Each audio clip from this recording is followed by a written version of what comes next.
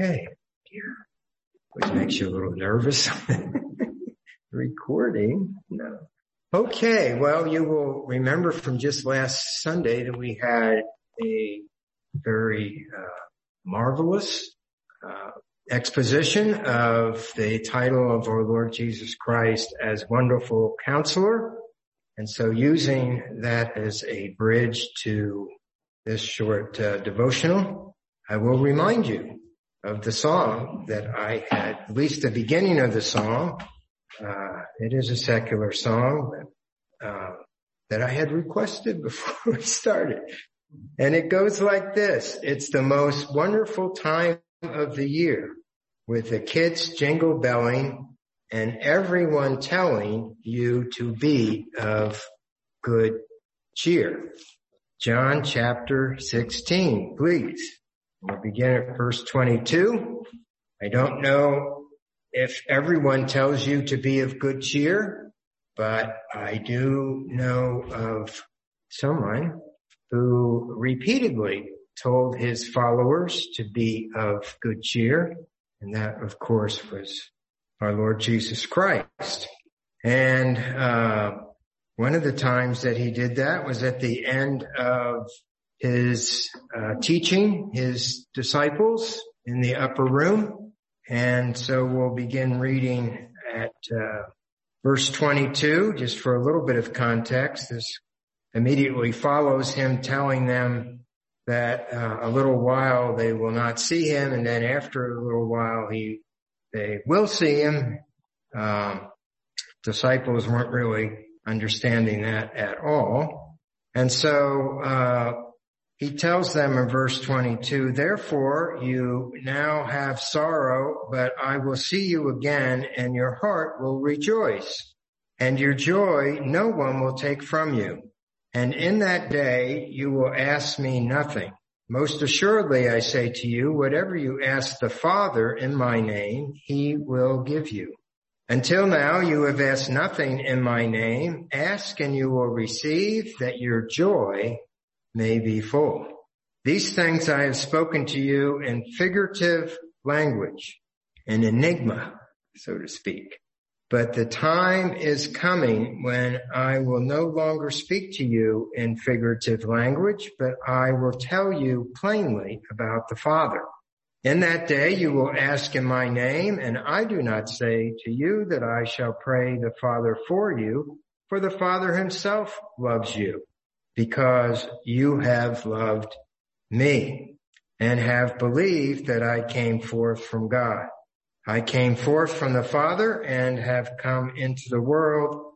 Again, I leave the world and go to the Father.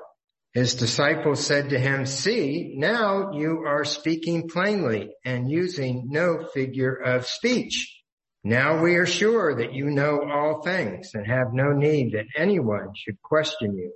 By this we believe you came forth from God. Jesus answered them, do you now believe? Indeed, the hour is coming, yes, has now come, that you will be scattered, each to his own, and will leave me alone. And yet I am not alone, because the Father is with me.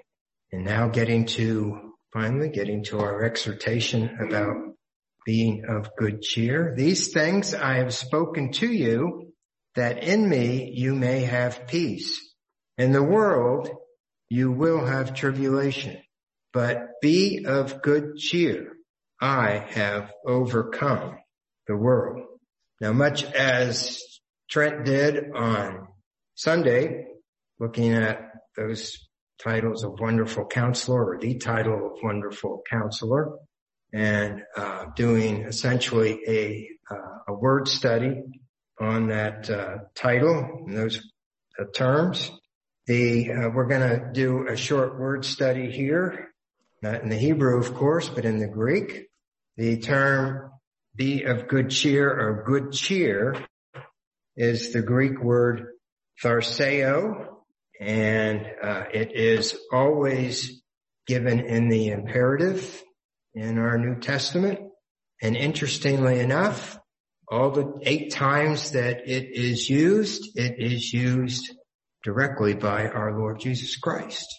And this is a Greek word that kind of falls in my wheelhouse, you might say, because it can be translated 3 ways, similar ways. First one, of course, is good cheer. Second one is courage. Be of good courage. And the third one is comfort. Be of good comfort, or be comforted. So we have cheer, courage, and comfort. What could be better than a Greek word that is self-alliterating? And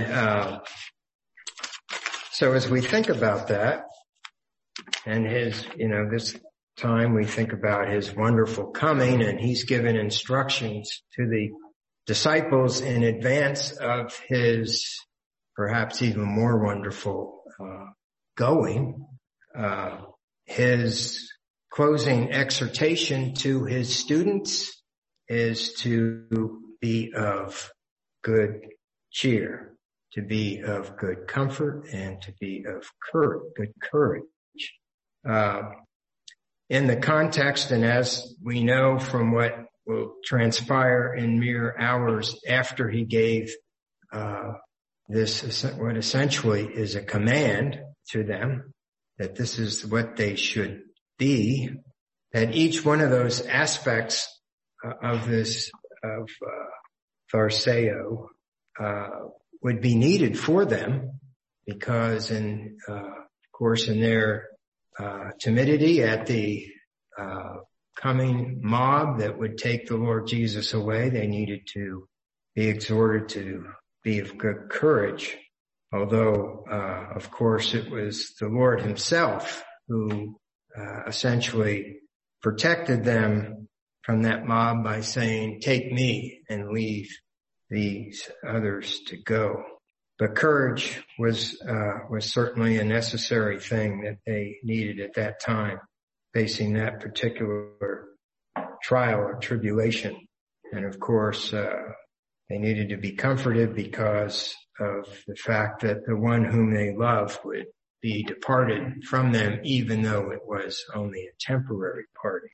And finally, they needed to, of course, be cheerful. And interestingly enough, we do find them after the resurrection, when they're gathered together, and even in the trouble that they were receiving from the religious authorities, they were rejoicing that they were found worthy to suffer for his name. So what about us? Sometimes to defeat our trouble, to defeat our tribulation, whether it could be in something to do with an aspect of persecution, or where we need to take a stand for our faith, we need to be reminded to have courage, to lose our fears and our timidity, to remember that we are more than conquerors through Christ who loves us, according to Romans 8:37. At other times, our trouble might be such that we need comforting.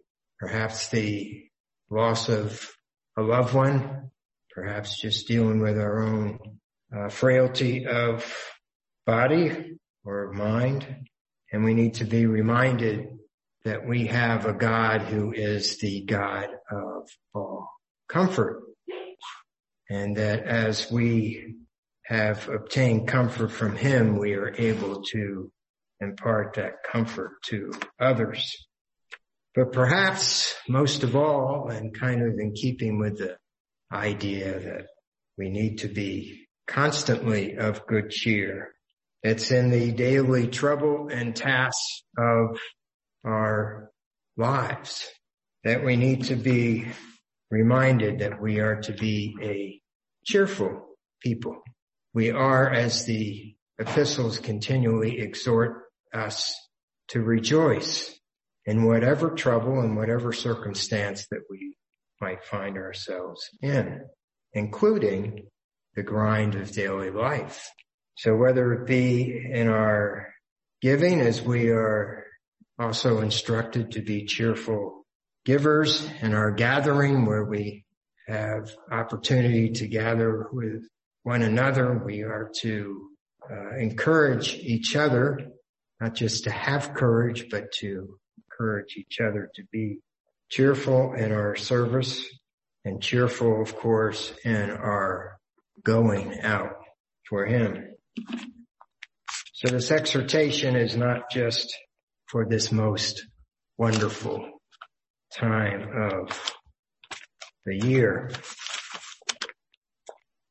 Because you see, our Lord is not just interested in what we do, but in the attitude with which we do it.